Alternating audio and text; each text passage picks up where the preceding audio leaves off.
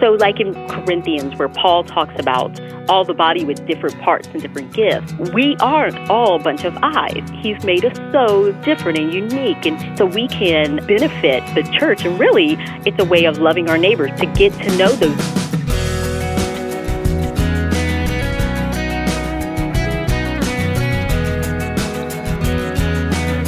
Welcome to this week's edition of First Person, and today's guest, Trillia Newbell. I'm Wayne Shepherd, and I'm looking forward to introducing you to Trillia, who is the author of United, Captured by God's Vision for Diversity. If you are a new listener, this weekly conversation introduces you to interesting people from all walks of life who've been redeemed by Jesus Christ and live a life of purpose serving the Lord. Our website, if you want additional information, is firstpersoninterview.com. There you can read more about today's guest, browse the audio archive of past programs you'd like to listen to, and see the schedule of upcoming interviews. It's all at firstpersoninterview.com.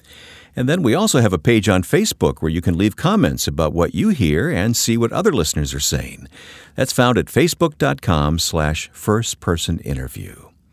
Trillia Newbell is an experienced writer who focuses on themes of faith, family, and diversity, calling us to appreciate God's heart for us to know and appreciate each other in a gospel-centered unity. She, along with her husband and children, live near Nashville, and we spoke recently on the phone. I grew up in a small town in Tennessee, in East Tennessee, and I didn't grow up in a Christian home. So I would have called ourselves that we were kind of holiday Christians. We went to church on the major holidays, but we didn't attend regularly. And then from there, I grew up in a predominantly white community, and well, of course, my town. It was predominantly white as well, and my dad was great at teaching me about the civil rights movement and the beauty of diversity in just life all in general. And then it was probably around my senior year of high school that I met a girl, and she shared the gospel with me, but I was dating a boy and didn't want to have much to do with that.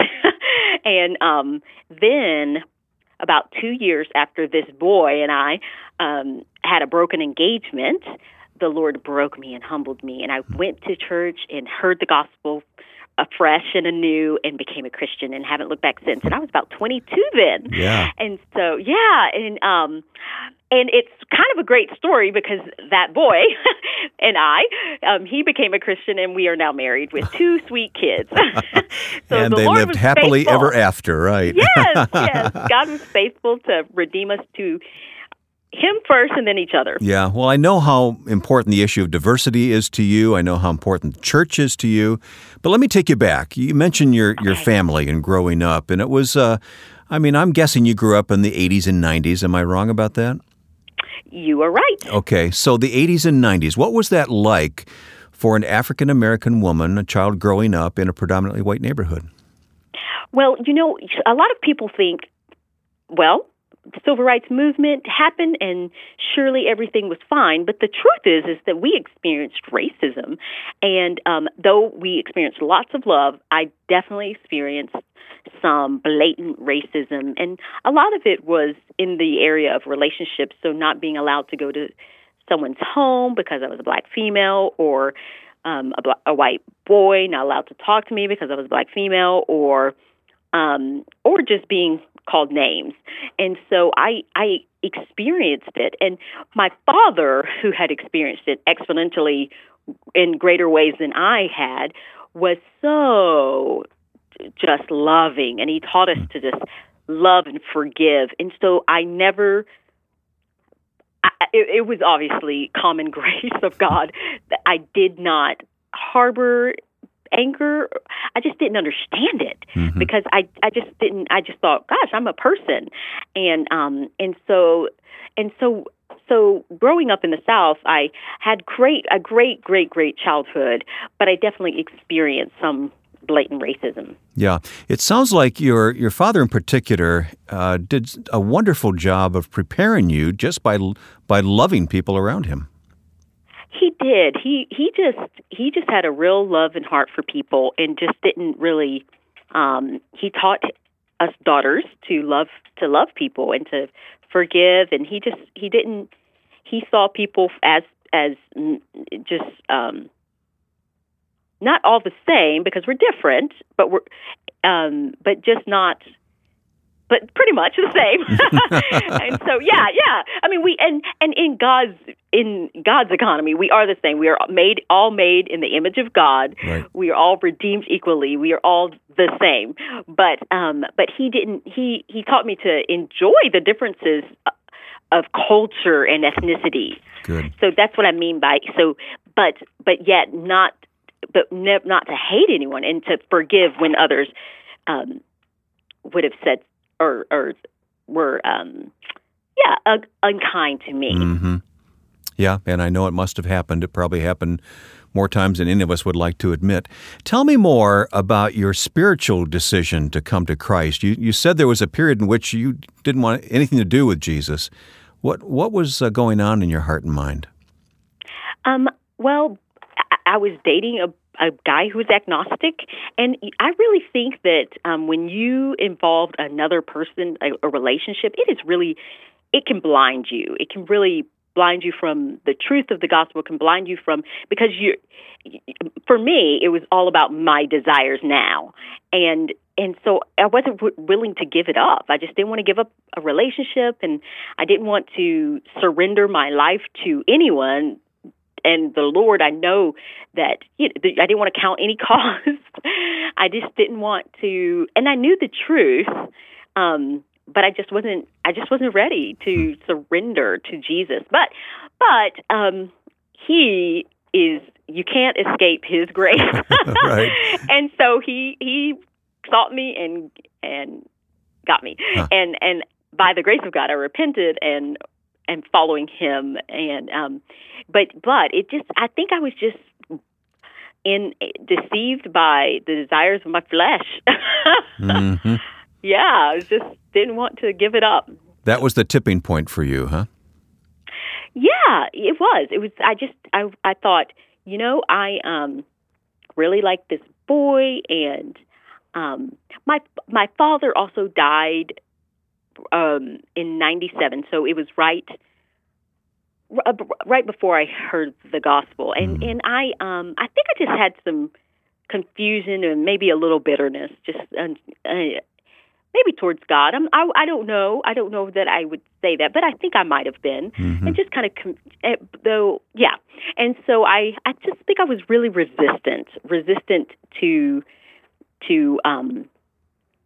want to drop all I am and follow Him as He calls us to. He really, it's a call to die to self, and we know that to die it's gain. We know it's gain. Now I know that there's nothing better than living for the Lord and serving the Lord and trusting the Lord, and that I know the Lord. But when I'm a young, selfish, self-focused girl, it was hard to surrender to that and to trust Him. But again, he has a way of humbling us, and He says He opposes the proud and gives grace to the humble, and He humbled me through a broken engagement, and that I'm so thankful for that, because that brought me to Him.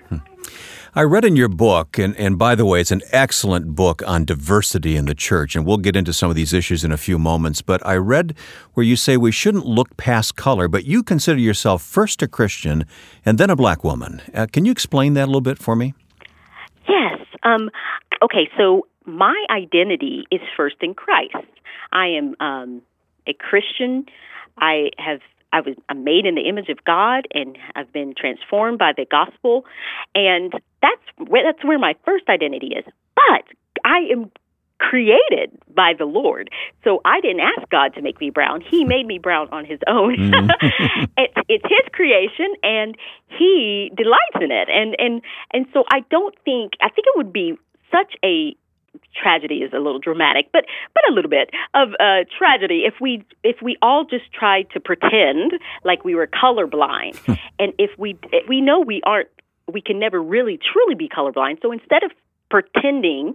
We can instead embrace and enjoy the way that the Lord has made each and every one of us. And we're all created in His image, and but we're different, and we have unique gifts. And the Lord desires to, so like in Corinthians, where Paul talks about all the body with different parts and different gifts, we aren't all a bunch of eyes. He's made us so different and unique, and so we can, it can benefit the church. And really, it's a way of loving our neighbors, to get to know those unique ways that the Lord has made us in culture and ethnicity. We'll continue this conversation with author and speaker Trillia Newbell coming up today on First Person.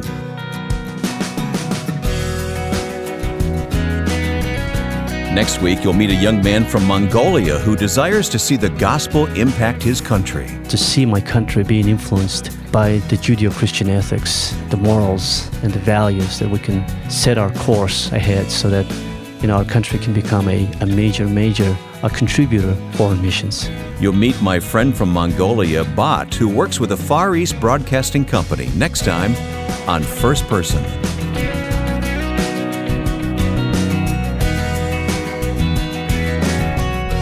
My first-person guest today is Trillia Newbell, who is the author of United, Captured by God's Vision for Diversity, is published by Moody. And we've only met on the telephone today, Trillia, but you sound like such a wonderful, positive, upbeat person. And as I read your book, I don't know if I've read a better book on what it means to live in a diverse culture in the church and to accept that in the church. And I just congratulate you on a fine book. Wow. Well, that's very, very encouraging. And, I attribute any joy to the Lord, joy of the Lord. And I hope that when people read United, that they would see that this pursuit doesn't have to be drudgery, that it can be a joyful pursuit. And it doesn't, it doesn't have to be a something hard. Mm-hmm. As we mentioned a few moments ago, your marriage is an interracial marriage, and that qualifies you to speak to some issues. We may have someone listening who's never really heard the heart of someone who's involved in a marriage like yours, and maybe this is kind of new territory for them. I'd like for you just to talk about that for a moment and talk about the ups and downs that you've had. Sure. Well, I have had the joy of not having a lot of downs because our family supports our marriage. But I do know of so many people who've had a very difficult time in the dating process, or when they are dating interracially and their parents hate the idea of it. And so I have been blessed not to have experienced that at all. Any other downs would be just we were heckled once. And we've had looks before, and lots of questions. But I really believe it's God's grace that we have been able to be united together in the gospel and also in our marriage. And so I'm thankful for that. But I think what people can encourage other people to do is look to Numbers, I believe it's Numbers 11, where God, he punishes Miriam for confronting Moses for marrying a Cushite. I'm probably going to say an Ethiopian, right? An Ethiopian woman, and so he turns her skin into snow white, leprous. And so I think that what is encouraging to me, and should be encouraging to any listener who feels like it may be a hard road if they are in an interracial marriage, is that God, He delights in it. He delights in marriage. And so He does not oppose that two people of a different ethnic background be married. His opposition would be two people who are unequally yoked in terms of Christianity, so a Christian and a non-Christian. Right. And so I think there can be some confusion, but that, to me, is so encouraging just to see that this is something that is embraced by the Lord, like so much so that He rebuked someone for being opposed to it. He didn't have to put that in Scripture, but he did. And I think that's very telling. Yes, it is. And, of course, you go deeper in your book on these issues than we'll have time to talk about here in a few minutes on the radio together. But I just want to whet the appetite of our listeners on these issues. Another issue for you that you write very well about is being the minority member of a predominantly white church. And the lessons that you've learned, that the church has learned. And I wonder if you could just kind of sketch some of those for us for a few moments.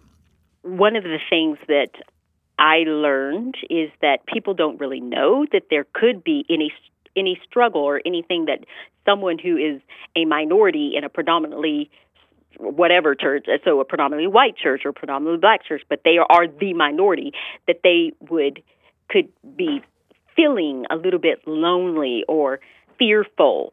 And so I found that when my pastors asked me they first asked me to review a book, and then after I reviewed the book, they asked me some more of my thoughts on just living life in the church as a predominantly black woman. And I think it was really enlightening, not only to them, but to me, because I hadn't thought through all of the things that were hidden in my heart. So things like fear of man, feeling like I might not be accepted, fear, feeling sometimes like an outsider, fear of not getting married. So like we just kind of talked about, will someone accept me for who I am in Christ?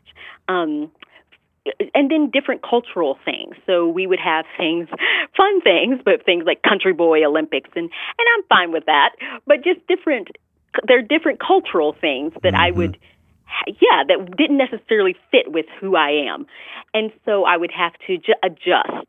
And so there are things that you just have to think about that you wouldn't have to think about if you were potentially in a church that was all one ethnicity. Yeah, predominantly one race. Did you ever feel uncomfortable as the minority in the congregation that suddenly you're thrust into that role of speaking for all those who are like you? I mean, do you know what I mean? Yeah, I do know what you mean. I was never put in that position. They never asked me to speak on behalf of everyone. And so I'm thankful for that because I would have been uncomfortable. But I did have to answer different questions. And there were times when I could just tell that I was the only one, or because I was asked different questions and things about my hair or just different things that were completely innocent. But I could just tell, okay, I'm unique, I'm different. They're taking note of that. Yeah. So, yeah. Well, what is your advice to churches in the area of racial diversity? Churches still struggle with this, as you know, whether they're in the South or any other place in the world. How do you encourage churches to incorporate more diversity? Well, I really, really believe that it begins in your own heart. So you don't want to build diversity for diversity's sake. You want to build diversity because you love people. And so I think we've got to start there. So the question would be, how am I doing loving people? How am I loving my neighbor as myself? And then from there, you could begin this pursuit of diversity, in which really, in my book and even in my heart, I kind of simplify it. It really, I think, starts with relationships and friendships. Yeah. So talking to your neighbor, inviting someone to lunch, inviting someone in, and it doesn't have to be really super complicated.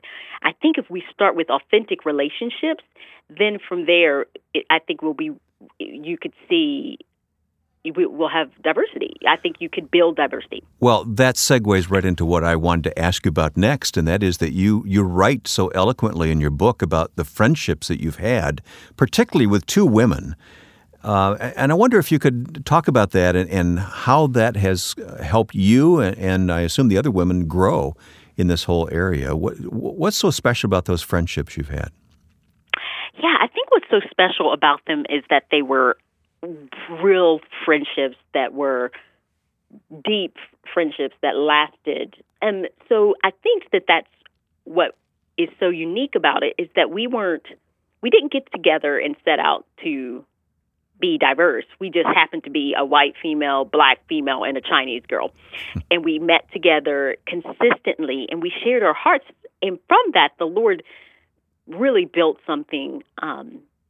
It just built an authentic friendship and deep relationship. And so I would ask the Lord for diversity in our church, but He didn't bring an influx of diverse people. He brought me friends. That it's just special. It's a special relationship, and then from there we benefited, and I think others will. We benefited from our differences, and we benefited from the unique ways that the Lord had made us in terms of gifts, and just also our ethnic differences, and we really benefited and enjoyed each other. I hear you saying that despite whatever issues there might be, and whoever's in the minority and who's in the majority, it all comes down to relationships, doesn't it? If you can start there and have good relationships that are grounded in the gospel, and it is the way. I think the Lord, all throughout Scripture, He's always talking about one another. There's all the one another scriptures, and we're to meet one another, serve one another, encourage one another, love one another. And so it makes sense to me that this would also be this pursuit of diversity would also be about the one another's. Like you could, about serving, loving, and enjoying one another. It just, I think it's almost that simple. I don't want to simplify it, but I feel like it is. I just believe it is. Trillia, what kind of dreams do you have for your own children and the world that, as the Lord tarries, they're going to live in the next 20 and 30 years? What are some of your thoughts about that?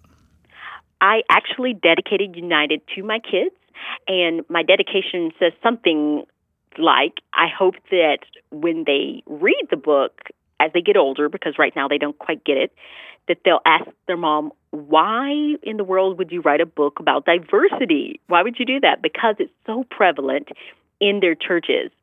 And that it's not just something that society has embraced, but the church has embraced. The book wouldn't be necessary. And so that's my hope and dream, is just that we would have so embraced this big God vision of the beauty of diversity in the church and all of life that the book would not be needed. That's my dream. Our guest today on First Person has been Trillia Newbell. Her book is titled Unity, Captured by God's Vision for Diversity. You can read more about Trillia at our website, firstpersoninterview.com, and we'll place a link there for her book if you'd like to follow up and learn more about it. Just go to firstpersoninterview.com. You can also leave a comment regarding today's conversation on our Facebook page at facebook.com/firstpersoninterview. Click on like at facebook.com/firstpersoninterview. We archive each week's program as an audio file where you can go anytime and listen to what you may have missed today or any other recent interview you'd like to catch up on. Click the listen button at firstpersoninterview.com. And if you'd like to have each week's edition sent to you automatically, First Person is available as a podcast on iTunes. You can subscribe at no cost. Now, with thanks to my friend and producer Joe Carlson, I'm Wayne Shepherd. Thanks for listening to First Person.